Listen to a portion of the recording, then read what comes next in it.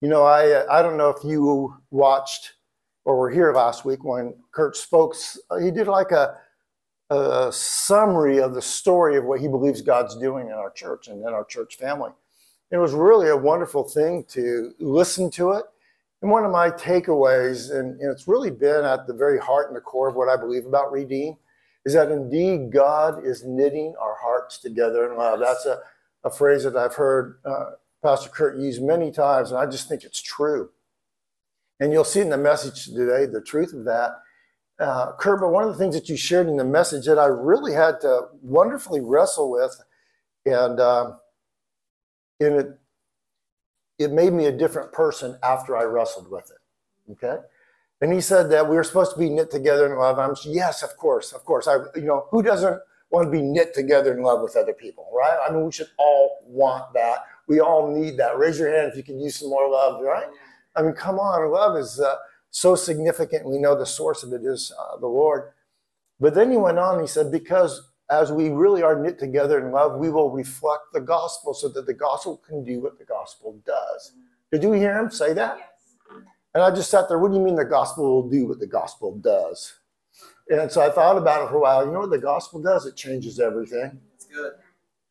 It literally flips everything. The gospel is the good news that came to a dark world and changed everything. And the gospel just does what the gospel does. And so this is what's amazing. We're going to see today that God had actually put this concept of the gospel at the very beginning in the life of his chosen vessel, Abraham, who is going to be the father of faith. We've all heard of Father Abraham, right? And he is the leader. He is what's known as the patriarch, and he is the man of faith. And it was said by God of him, and I just want you to hear this. He said, by you, Abraham, because of your faith, all the peoples of the world will be blessed. Are you aware of that? Yes. That because of your faith, Abraham, in me, because of your willingness to trust me, to go to a new place, all the people of all time will be blessed through you and your offspring. And then we even see it goes on into the New Testament where it says in Galatians 3:25 through 29, it will say something like this, that do you not know that if you are the household of faith, if you are the people of faith, then you are the true descendants of Abraham. There's neither Jew nor Greek, rich nor poor, male nor female, young or old. It's only those who know the life of Christ. That's how we see each and every person. And so that's who we are. And we're going to see in a moment that what God's going to be doing through the book of Ruth is he's going to push the reset button so we can get back to that. So I just want you to put here the background and the context of the book of Ruth. The book of Ruth comes after Judges, and it's in order time-wise too. Sometimes the books aren't. But Judges ended with this concept of everybody was just doing what was right in their own sight. So if you want to bring up the verse Judges 21 through 25, this is the very end of the book of Judges. And so the Judges chronicles a season of time where the Israelites had come in, they'd come into the promised land, they'd done their part, they'd inherited their space, all right? But they weren't living the life. Instead of really understanding how you move from occupying your space to literally being the blessings to all people for all time, that's a big jump, folks. And so they, and there's zero judgment on me for the book of Judges. Amen? This is not a judgment. This is just an acknowledgement of the way it went. It's really hard to bless all people for all time. That's a big call. And so they had given up on that, and they'd gone sideways. And they were just doing, quote unquote, the best they can. And this is what Scripture says. It says, in those days, there was no king in Israel, and everyone did what was right in his own eyes. This is the most terrifying last phrase I know of in Scripture. Everyone did what was right in his own eyes. Let me tell you about the problem of doing what's right in our own eyes. It just about always comes at the expense of others. Every time we do what's right in our own eyes, we need to do cost-benefit analysis that is not costing someone else something, right? The way of God isn't to do what's right in our own eyes The way of God is to give your life away to bless all people for all time. He had called 12 tribes, 12 different brothers to come together and be one, to know him and to walk out this promise. And people, the folks at this time in the period of history in which Ruth was written, they were not on point. They were 180 off. And I would suggest to you that here we are, 3,600 years later, and we're still off point. But the need is the exact same. The need is for us to quit doing what's right in our own eyes, come together and bless all people for all time. That's his call. And scripture even tells us Jesus just, when he ascends to heaven, he says, okay, let me make it clear one more time, right? You go to all the world, right? You go. You take what? You take the message of the gospel so that the gospel can do what the gospel does. That's the word. So that's our calling. So anyone that doesn't want that, we're in the wrong house. You know what I mean? That's the calling. I wish I could say it's different than that. It's not. It's the same for us as it was for Ruth, the same as it was for the judges, the same as it was for Abraham. Come together, all you tribes. Love me, know me, and now carry what I have to others who need it. That's what we do. So I just want to acknowledge that if it's not happening, it's not God's fault. If it's not happening, it's because we're thinking too small. Because usually when we are doing what's best in our own eyes, we're thinking about ourselves, which is too small. The Lord's thinking about each and every for all time. I love the way he thinks. I wish I could think more like he thinks, right? And that's what we're going to see today. He's going to start calling people and he says, I'm going to do a reset and put you on the right destiny to where we get to come together. And he even tells us in the end of his book, so that every tribe, every tongue, every nation will come together, worship me and know me in spirit and truth. That's what he's looking for. That's our call. That's what we get to do. And if you look around, it's not happening, right? And so we're in the middle of a whirlwind and we're called to bless all people for all time. Are any of you about ready to check out and go, this isn't going to happen? I just need, a nice little antidote to get me through the next 2 hours. I'm not looking for any shortcuts. I'm looking for eternity today. I'm looking for eternal truths. They're going to change me from the very core of my being so I have something to bring to others, right? And so here's what I'm sensing, is that today, when you look at what the word said, that everyone's doing what was right in his own eyes, it's very similar to our situation. And at some point, we're going to have to show the world something different. They're going to have to see it, which is why the Lord put his life in us to give us life to give and show it to others people. So here's the obstacle. The obstacle is that in the landscape that we see today, here's the things that we see first. So if you're just looking around with human eyes, and I don't want to minimize anything, but this is really what you're going to see. Number one, you're going to see financial uncertainties. It's more difficult to buy a home. It requires more money. There's what they're calling the financial cliff is coming. There's financial uncertainties. People have never been more indebted. It goes on and on. There's the gap between those who have and those who have not is increasing. Just we don't want to ignore it. It's there. There's financial uncertainty, and it's easy to see that. Number two is that there's social and civil unrest. And if you don't see that, we're not looking too hard. The news is right there. We saw where their social and civil unrest is so great that we're willing to take each other's lives.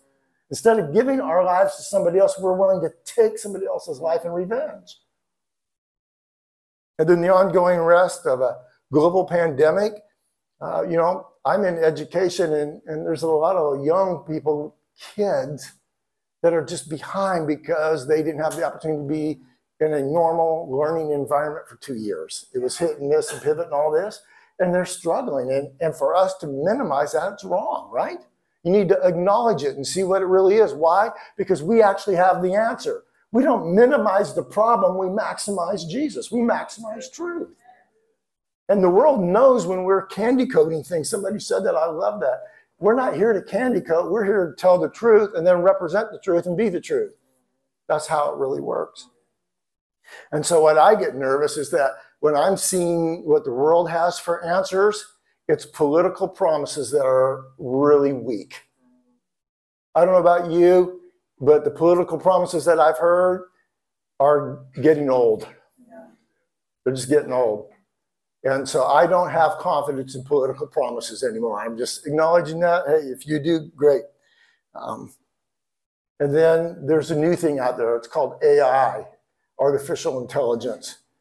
You know, I don't know about you, but even if it wasn't artificial, I'm not sure that the intelligence that the world has to be able to drum up is going to help me much. I'm serious. Einstein said it so well. You can't solve a problem with the same mindset that created it. If it's human intelligence artificial, one step worse. We don't need more human, we need eternal. We just do. And then this is the thing that I've seen a lot of people talk to me about. And I give them an opportunity to say this because I can appreciate it. They'll say, well, we just need to hold out till the aliens come and save us. I'm going, yeah, it sounds funny, but man, there's a lot of folks that are hoping for aliens. And they believe in aliens more than we in the Northwest believe in Sasquatch, right? It's, you know, maybe there's angels from a different realm. I don't know all these things, but I'm not even trusting in angels if they are angels. I'm trusting in the one I've seen who gave his life away and changed everything. That's where I'm putting my trust, right? I'm trusting in the one who's from everlasting to everlasting, nothing less than that. And what we do, just like we minimize the problem, we don't want to minimize the Savior. Your Savior isn't a political party. It wasn't very convincing, folks. It's pretty close. Your Savior is not going to be artificial intelligence, more technology. It's not going to be. You know, it won't be some weird thing out there that isn't coming. He's already come. And he laid the path straight, and we don't like it because he went straight to the cross. He went the hard route. And we look at that, and I'm just telling you today, what you're going to see in the book of Ruth is she saw the hard route, and she took it. And it's time for us to take it too. All right? All right, so he had made provisions. When things get hard, if there's a famine in the land, as there was a famine in the land. If I had more time, I can show you in Scripture that famines are the byproduct of human behavior, not just climate. I can show it to you. I can prove it to you. Almost every famine recorded in Scripture is due to the famine of the people. Their unwillingness to invite God into their lives. You don't invite God, you get what you get. And usually what we do is we bring indulgence and self-centeredness, and that uses up the land and creates famines. Anyway, you study that on your own, you'll see it. And I'll show you some scripture here that helps us. So there can be famines, but this is what I want to make sure we understand. That there are consequences to our actions, people. When we leave God out, and we will get what we get. And it's not what he can bring. And what we bring is no substitute to who he is, right? Or to whom he is. So he had made an option. And I just want you to see this in 1 Kings 8:37-39, so that we know that when things go wrong, he knew they would go wrong. So at the very beginning, when we rejected God, we invited chaos to have control of planet Earth. That's why I affectionately call planet Earth planet crazy now. Because there's chaos. Chaos reigns. The enemy has a right. The enemy's come in and been able to manipulate the things that God wanted for us from the forefront. Because we left God out. We rejected him and we allowed the enemy to come in because we said, we want the apple. We want this. I want, I. All right, you get it. Right? And so we sold out our willingness to say, God, we trust. I want.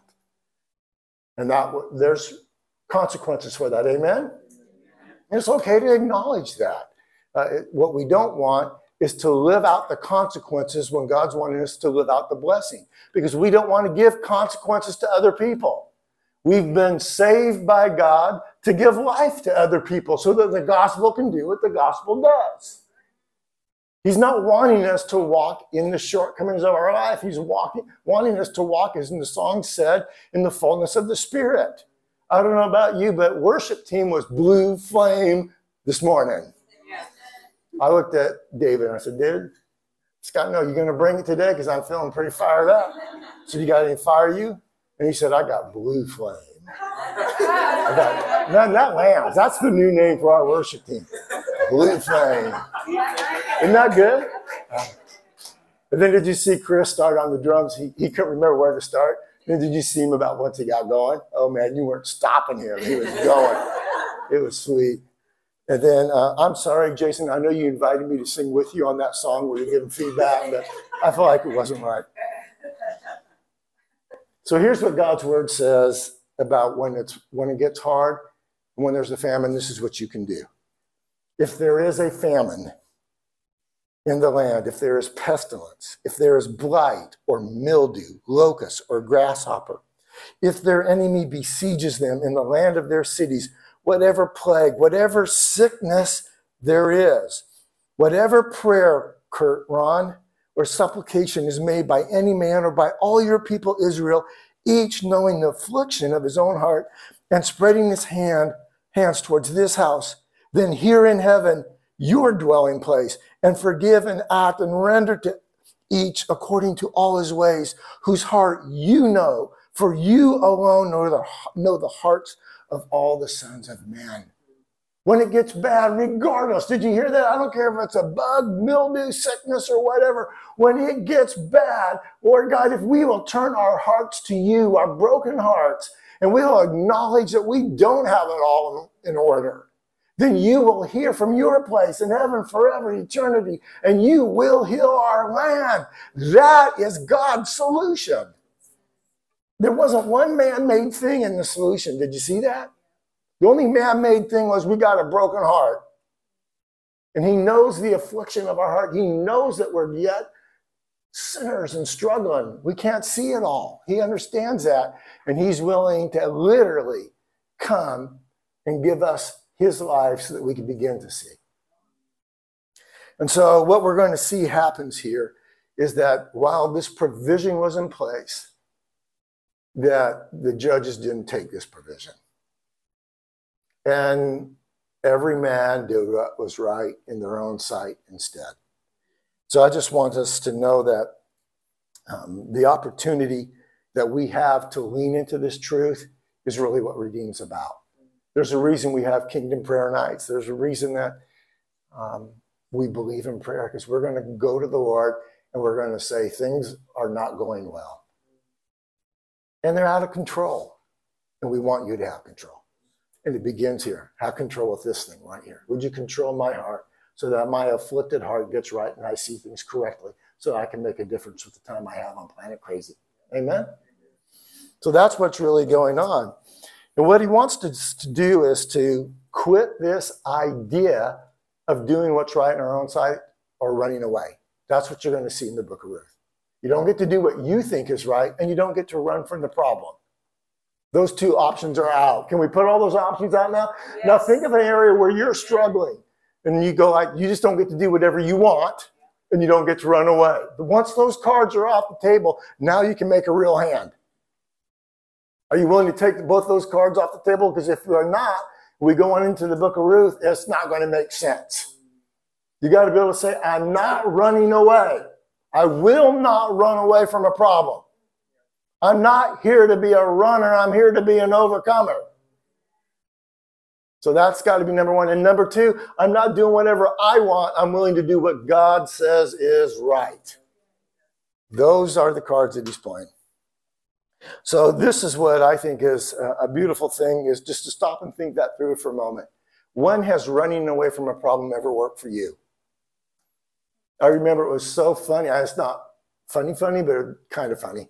But anyway, we were young, and Marcy and I were pastoring our first church in Port Angeles, Washington. And we were working with the young adults, and we were young adults ourselves.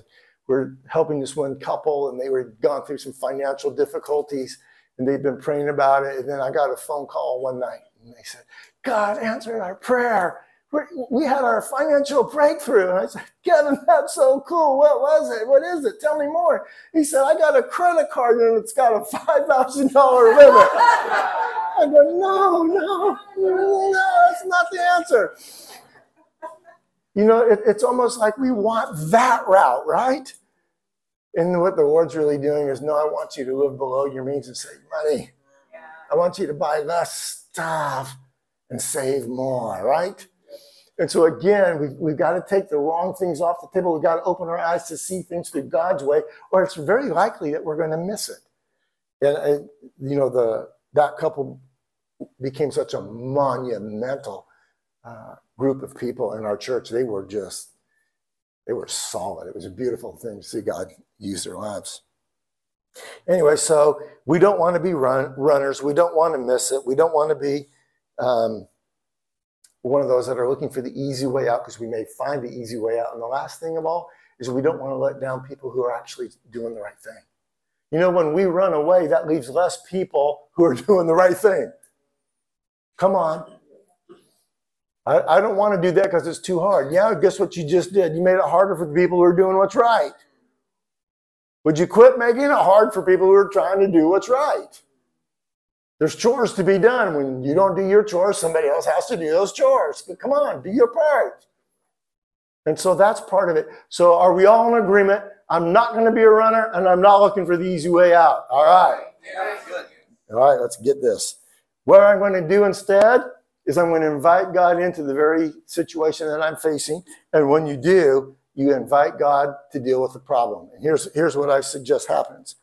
That if we come to a place where we're struggling, then what we get to do is invite God in. And when we do, we're still going to mess up. But when we mess up, the people that we invite in along with God, that's called community, and that's our safe space. Listen, if you're going to do what's right, it's going to be hard, and you're going to mess up. We're all going to mess up. You don't get hard right the first time. And so we're going to have some situations. And so what I'm suggesting, invite God into it so that when we mess up, we're in the right space, the grace space. We have people, community that care about us. I need a safe space to make problems because I'm trying my best, right? This is number 4 slide, people. Thank you. And I'm so hard to follow on my slides. Lord, thank you for the people that help. So when we mess up, our community should be our safe space. And when things go sideways or we go sideways, our community should be our landing space. I've got the world's best life group. Now, everybody thinks they have the world's best life group, but we've got the world. I don't know. I love my life group because, you know, thick or thin, hard, messy, whatever, we're there. And you can tell your stuff in my life group. If you come and you fake it in my life group, they'll say, okay, why are you faking it today? It's like, rats, how can you tell? We need that. You need a community where you can be real, folks. You really do. And if we don't have that, then we really don't have that opportunity to really be loved on and encouraged through our stuff. We need a landing place, and that's the people of God. Then number 3 is if you're getting it right, then you need a sharing space. Share your success. Church should be a place where we share with each other. Hey, I've got this. You need this? I love us working on the building together because I've seen a bunch of ladies in here doing mud work, painting, all this stuff. It's kind of humbling. It really is. They're just doing what they can, and but we all get to share our stuff. Some of us have time and talents and different things. What a beautiful thing to say, I've got some stuff I can share. Right now, there's people walking around the parking lot making sure my truck doesn't get broken into or stolen again. Thank you for those folks, right? So we've got skills, we've got experience, but church should really be where we share our stuff, especially our successes. If you have something that you can do well, bring it, because others need it. And that's how we bless all the people, all the world, right? We just start giving stuff away that has value. So the bottom line is this. God has said, I want all the tribes to come together to be a blessing to all the people for all time. The way Jesus said it is, I want you to love God with all your heart, your mind, your soul, your strength, and love your neighbor as yourself. If you're doing that, your bottom line unit, we're going to get ahead. You ready to get into Ruth? See how it looks? All right.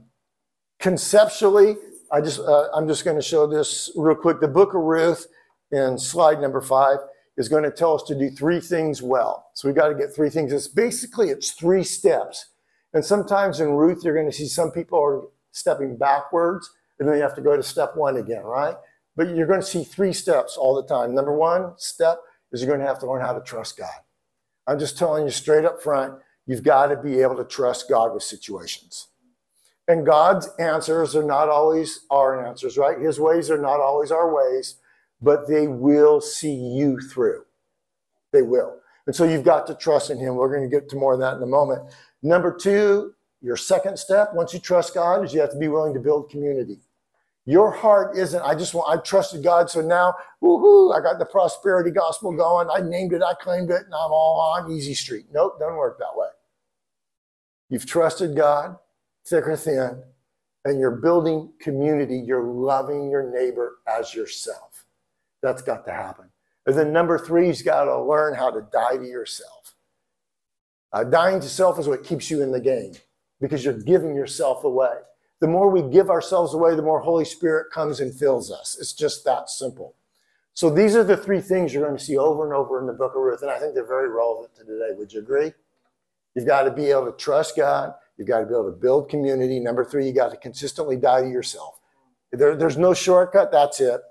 All right, so let's jump into God's book. And again, friends, the book of Ruth is one of the greatest love stories ever recorded. It is one of the most beautiful stories. It's used. We've heard a lot of it. Don't just listen to it. Don't, I've heard that before. But lean into these truths and let it transform the way we respond to life, okay? All right, let's begin with Ruth 1, verses 1 through 5. Now it came about in the days when the judges governed that there was a famine in the land, and a certain man of Bethlehem in Judah went to sojourn in the land of Moab with his wife and his 2 sons. The name of the man was Elimelech, and the name of his wife Naomi, and the names of his 2 sons were Mahlon and Chilion, Epaphrates of Bethlehem in Judah. Now they entered the land of Moab and remained there. Then Elimelech, Naomi's husband, died, and she was left with her 2 sons. They took for themselves Moabite women as wives. The name of one was Orpah, and the name of the other was Ruth, and they lived there about 10 years. Then both Mahlon and Chilion also died, and the woman was bereft of her 2 children and her husband. This is a fascinating way to begin a story, isn't it? There was a certain man, and they go like, whenever somebody's called a certain man, that means that can be you. That can be me. Male, woman, young, or old. When it goes, there's a certain, that means this can be anybody. Then later on, it's going to give us a name. But just remember, just because this is Elimelech doesn't mean it's not us too, that we can't go sideways, right? There was a certain man. He was in a place, and he was a prominent individual. I can tell you when you look at Elimelech, and his name means God is my king, so he's got everything right. He has 2 sons, which in this day and age, that was security. He also had money, he had property, he had all the right things. And then a famine comes. But instead of going to the Lord and beseeching the Lord to change it for him and everyone else, he decides to go to another place because he hears in Moab, the neighboring country, that there isn't a famine. And so he does a cost-benefit analysis and says, I'm going to move over there. I'm going to go, I'm going to take my resources and my family. And, again, zero judgment on Elimelech. He's just sitting there thinking through, what do you do? Because in this day and age, no crops, no food, right? No food, nothing. And so I'm sure he's looking at it and thinking, if I'm going to be able to take care of my wife and kids, I'm just going to have to find a new opportunity. So he's trying to create an opportunity for himself. So he goes to Moab, but what he doesn't know is that the consequences of going to Moab are going to be much worse and furthering a collision than had he stayed and walked through the famine. We know this because we know the end of the story. to his credit, he doesn't know it. He's just doing the best he can. Maybe he's even thinking like this: I'm going to redeploy my resources. I'm going to take money and invest it in Moab, right, where there is crops, because I can't afford to import crops at an elevated price. This is a good idea. Humanly, it can make sense. And he wasn't the first one that did it. Abraham did it. Several of the saints did the same thing. When there's a famine, they looked for easy street instead of staying the course. They just did it. Hey, welcome to the human race. When things get hard, we don't always stay the course. We have a tendency to do what? We're running away because of the things that we want. And so we got to get rid of I want and I run so that we can become overcomers. But anyway, he went that route. And when he went there, we hear there what happened.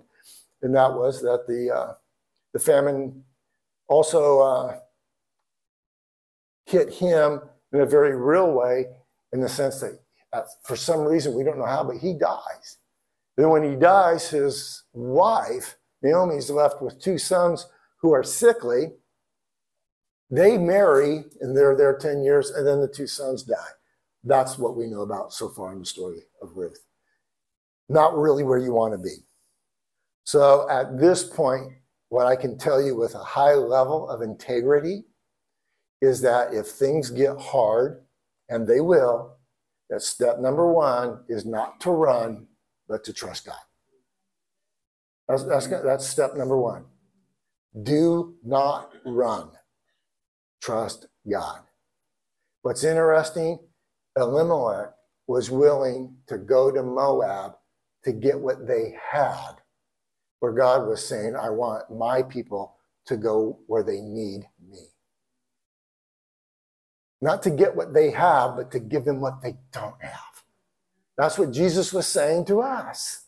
I want you to go to every corner, not to get what you can from every corner, but to give what they don't have, life in Christ, to every corner. So he went, and it didn't work for him. And then I just want to acknowledge that in that, what he had missed was the opportunity to take care of his wife and his family. That was taken away because of the consequences of his actions. It didn't happen. So again, so easy to run, consequences not so good. Number 2 is that I want us to look at it and say, it's easy to look at Elimelech and say he wasn't trusting God enough. I want us just to look at our own lives for a minute and see how well we do. So I invented a trust meter. Isn't this awesome? You ready to do a trust meter? Can you guys hear me out in the lobby? All right. You don't look very excited out there, lobby people. Let's get this going, man. This is the trust factor, the trust meter. So can we pull up trust meter? So this is where we're at. Situations are going to come up. They're going to be hard. They're going to be difficult. We have an opportunity. Number 1 is that you can trust in God being greater than your situation. That's what you're called to do. Can you trust God to be greater than your situation? Number 2 is that you can trust in outcomes instead, your expectations. That's going in the wrong direction, I'm letting you know. If you're saying, okay, God, I trust you because I want this, or I need that, or my expectation is, that's name it and claim it. That's not what I'm talking about. I'm talking about trusting that God knows the greater good and not getting sidestepped into, and the greater good is the outcome I want. And so that's important. Then distrust. So what we often do is we go, okay, God, I trust you. You're a good God. And here's my expectations for you to be good. So you need to give me this. And then all of a sudden, this doesn't come as fast or the way that we wanted it. And then when we say, well, now I'm in doubt. Now we've moved on the trust meter to distrust. God, this wasn't working so good. This trusting God stuff isn't so great. No, you are trusting for your expectations, which is not so great. Then the next one is you actually come to a place of mistrust. In other words, I don't trust God anymore. I'm stuck. I can't trust anybody. That's how some people feel. I've been stuck in this situation forever. I'm not getting the outcome I want. And so what I want you to do is to get unstuck. Here's the hard, fact, wonderful truth. The only way to get unstuck is to go back to number 1 at a deeper level. You can't even just go back and say, I trust that God has the greater good in mind. You've actually got to say, I trust in God for a greater gooder. That his gooder was much gooder than I thought in the first place. Are you with me? Yes. That's how you get unstuck. You have to go back and say, Lord, I do trust you. I don't care. I have zero expectations except to honor you with my life, to trust you, to lean into you. When you do that, you're moving in the right direction. God has an empty vessel at that point. He can do with us whatever he wants because we've taken our limits and our expectations away from him. And now we get to allow him to do what he does best, which is be God. And what's he trying to do? Friends, he's trying to lead us to get over ourselves to allow him to live through us. He's trying to lead us to get over ourselves so that he can live through us. That's where we're going with it. That's what Elimelech missed. He went away looking for the expectations. Things went south and they got worse. I'm suggesting to you, let's take that first step of trusting. For some of us, if it's hard for you to trust, would you trust him for a greater gooder than what you thought? Would you just start trusting him again?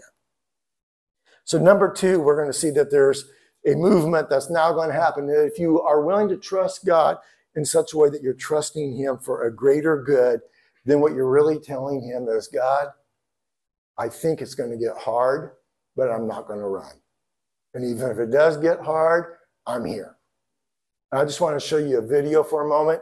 This is Carol Austin. She's the women's coach of Duke basketball. Some of you, and Kurt, I'm so sorry. This isn't Indiana basketball. I did the best I could, but this believing woman has a message that I think is really encapsulates the concept behind Ruth. And so I just want you to watch this video with me.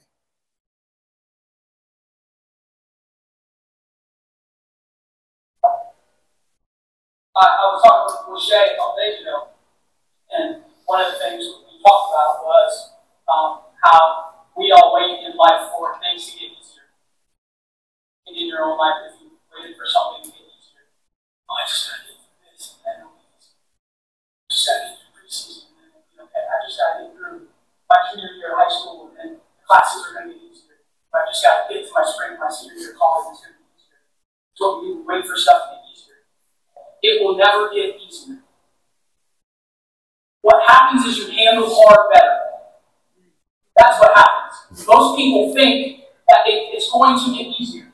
Life is going to get easier. Basketball is going to get easier. School's going to get easier. It never gets easier. What happens is you become someone that handles hard stuff better. So that's a mental shift that has to occur in each of your brains. It has to. Because if you go around waiting for stuff to get easier in life, it's never going to happen. And then what happens? Oh, it's so hard. Oh, I can't do it.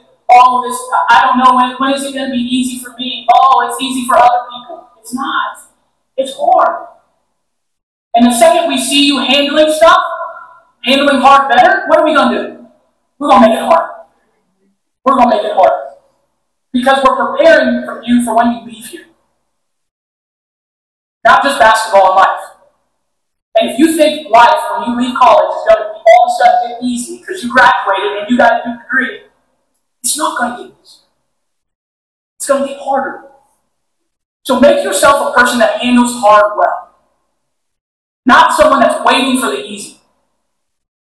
Because if you have a meaningful pursuit in life, it will never be easy. You're trying to win a championship. You're trying to have a family. Ask your parents. Do you think it was ever easy for them to raise kids? Karen, is it easy? It's not.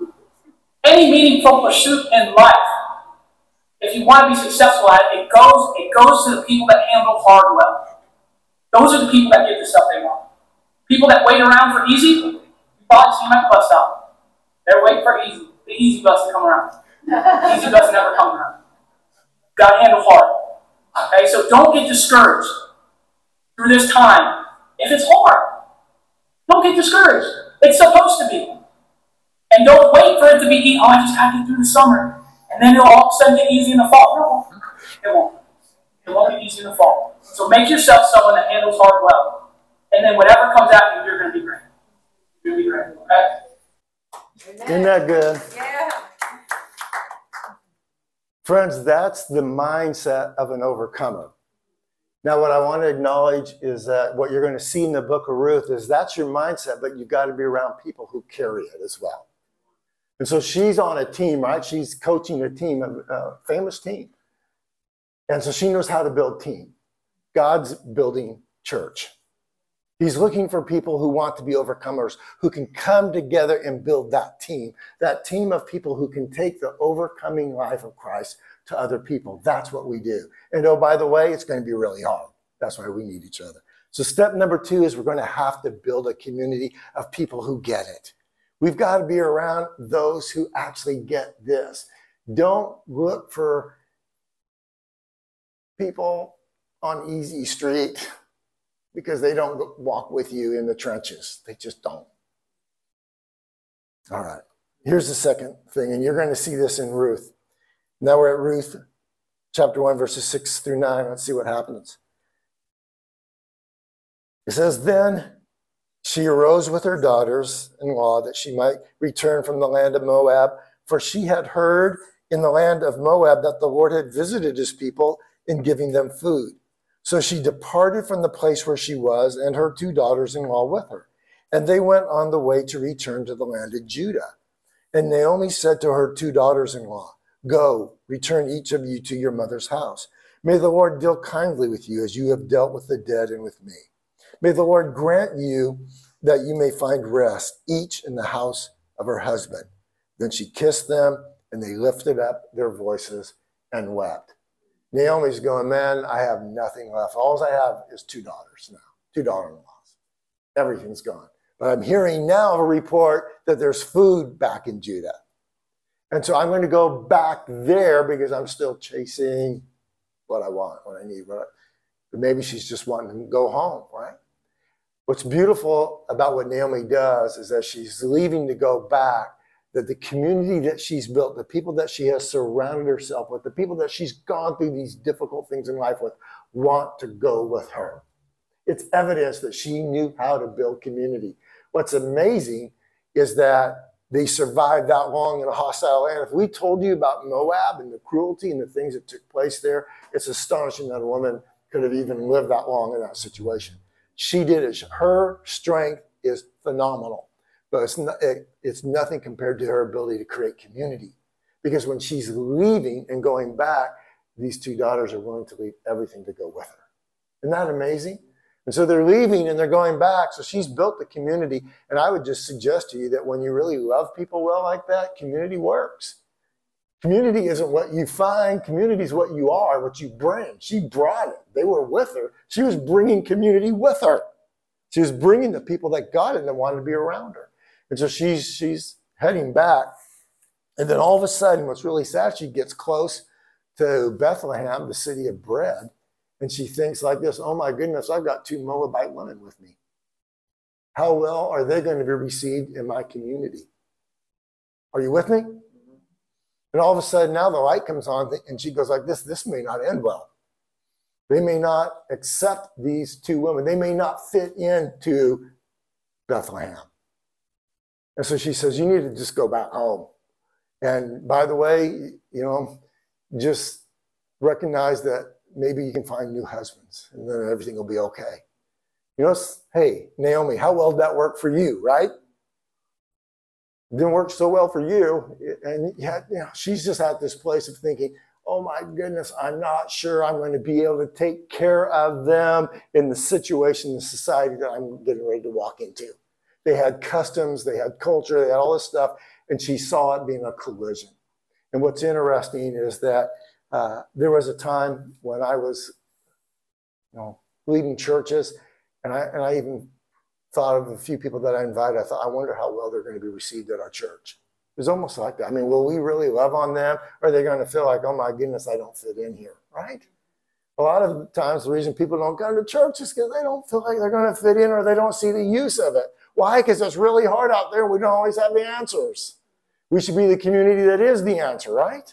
And we should be able to receive people, not just because they're like us, but because they need us. That's how it's supposed to work. Why? Because we're blessing them. So that's where it was moving for Naomi. And I just want to acknowledge that genuine community will not repel people, but it compels people. It compels people to come to see what's there. It compels us to stay. It compels us to come home Naomi was on her way home, and she brought the two closest people in her life. I want us to feel that way about our opportunities to be a part of Redeemed Church, that we're compelling people to be here because of his great love for us. That's number 2, is again building community. Now we're going to go to number 3, and this is the way that we really make it all come together. And number 3 is just quite this simple. You've got to conquer self. If you want to trust God, if you want to build community, then you're going to have to die to self. So communion with God, number 1. Community with others, number 2. Number 3, conquer self. Self will get in the way of what God wants us to do. I find this interesting. I just want to share real briefly that God says that when he made us in our innermost being, that he put eternity in our heart. Eternity's down deep inside of us. You can't run away from the eternity because he's pre-coded you with it. So it's in us. And the only way to lose sight of eternity is to give way to the flesh. When we make flesh more important than what's in the innermost side of our being, then we can lose sight of eternity. We really can. I want to meet the needs of myself versus understand that what's the big deal? At one point, I'm going to be with him forever anyway. Is this flesh stuff? Is this earthly stuff? Is this passion stuff worth eternity? It never is. Jesus made it so clear. He said, woe to the person who sells his soul, right? Go for what matters the most. So it should be a wise thing to die for self. And yet most of us, when we're struggling because we don't trust God, or most of us, when we don't have strong community, we buy stuff. We're trying to get stuff to make up for the fact that our self is sick. And there's no stuff in the world that will take place for your eternal needs to know the life of God. It's just that simple. So you have to be able to die to self. Now listen, and let me show you how it works in Ruth chapter 1, verses 10 to 14. It says this, however, they said to her, the 2 daughters, no, but we will return with you to your people. But Naomi said, return, my daughters. Why should you go with me? Do I still have sons in my womb that they may be your husbands? Return, my daughters. She's using command form. No, go back. I don't have the answers for you. Go, for I am too old to have a husband. If I said I have hope, if I were even to have a husband tonight and also give birth to sons, would you therefore wait until they were grown? Would you therefore refrain from marrying? No, my daughters, for it's much more bitter for me than for you, because the hand of the Lord has come out against me. And they raised their voices and wept again. And Orpah kissed her mother-in-law, but Ruth clung to her.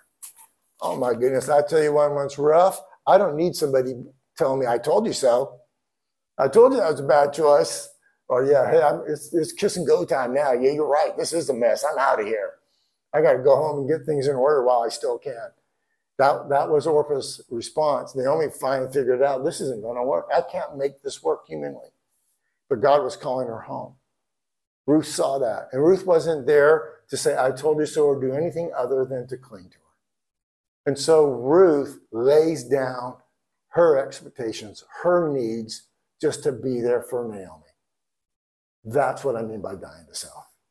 Friends, when you can just lay down our stuff to try to give life to another person, you're on the right course. You're on the way home. My mother always said it this way. She said, Marty, there's 2 kinds of people in the world, givers and takers, and you're going to need to choose which one you're going to be. That's what she would say. It's like, oh, do you have to make it that clear? It was. And so today I want you to know that I've chosen Jesus. I have. I chose Jesus to forgive me of my sins, my shortcomings. I choose him for that. I also choose Jesus to give me something to give to someone else. It's both. Lord, forgive me, and I receive your forgiveness. And then, Lord, would you give me your life so I have something meaningful and purposeful to give to others? That's the way it really works. All right, so in conclusion, I want us to go to this amazing understanding that there indeed is a famine in the land, and it was predicted again 3,500 years ago. It's found in Amos chapter 8, verse 11. It says this, behold, days are coming, declares the Lord God, when I will send a famine on the land, not a famine for bread or a thirst for water, but rather for hearing the words of the Lord. There's going to be a time, he said, when people want their way so much that they won't even see the way. That I am the way, the truth, and the life, and that no one comes to the Father but through me.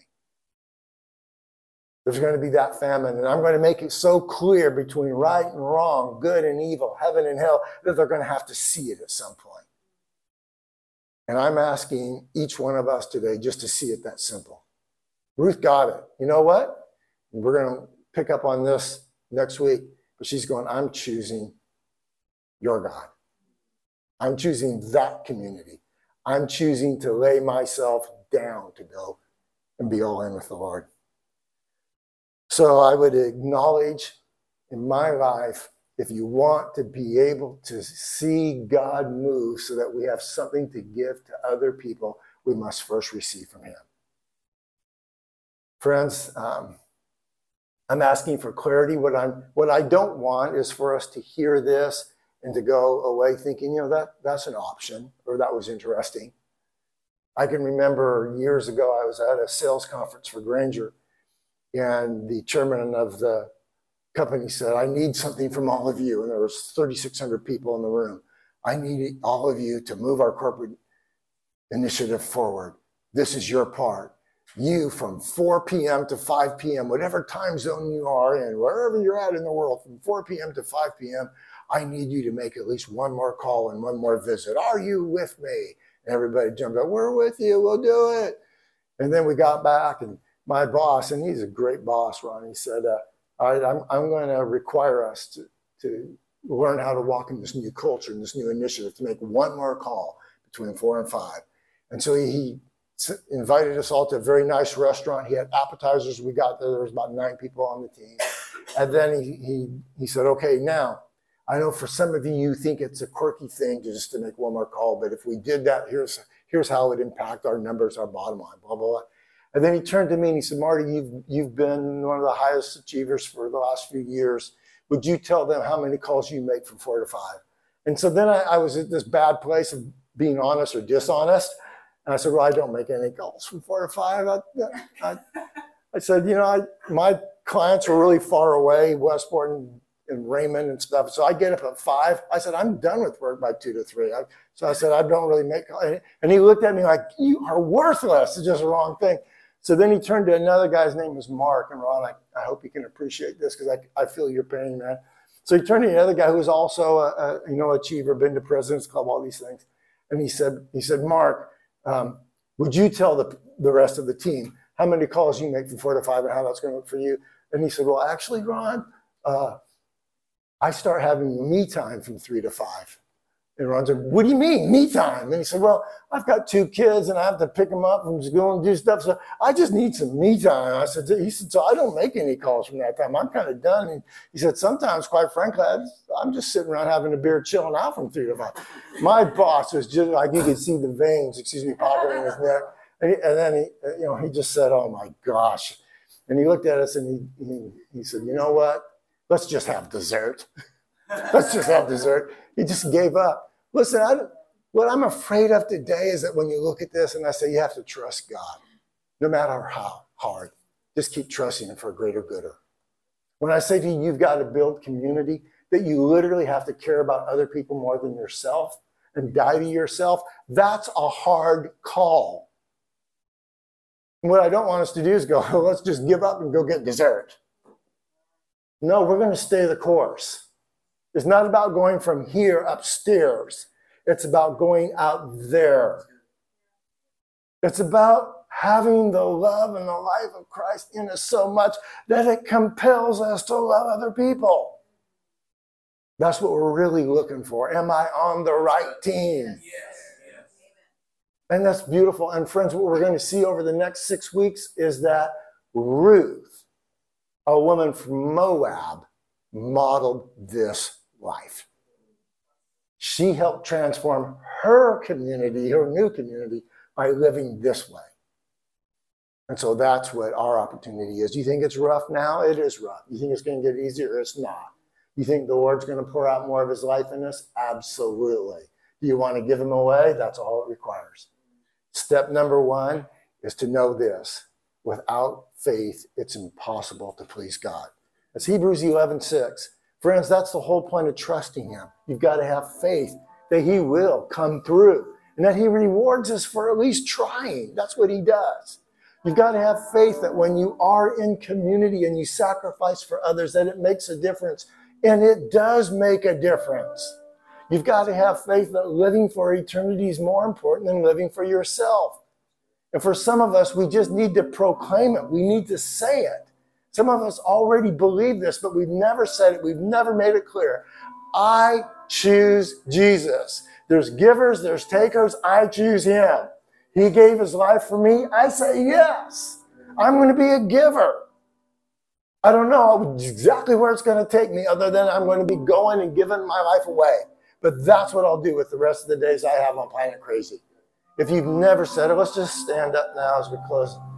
Let's say it. Let's tell him.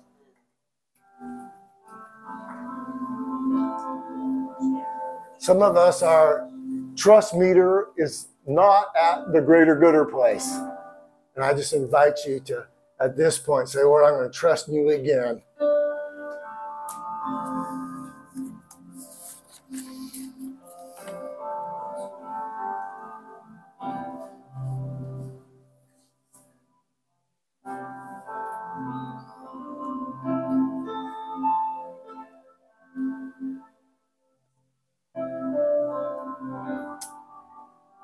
Lord Jesus, thank you for loving us. Thank you for using us to be able to invest in other people. That's what we want to do. Would you be the one who guides our step? Would you lead us, Father, to the place of being able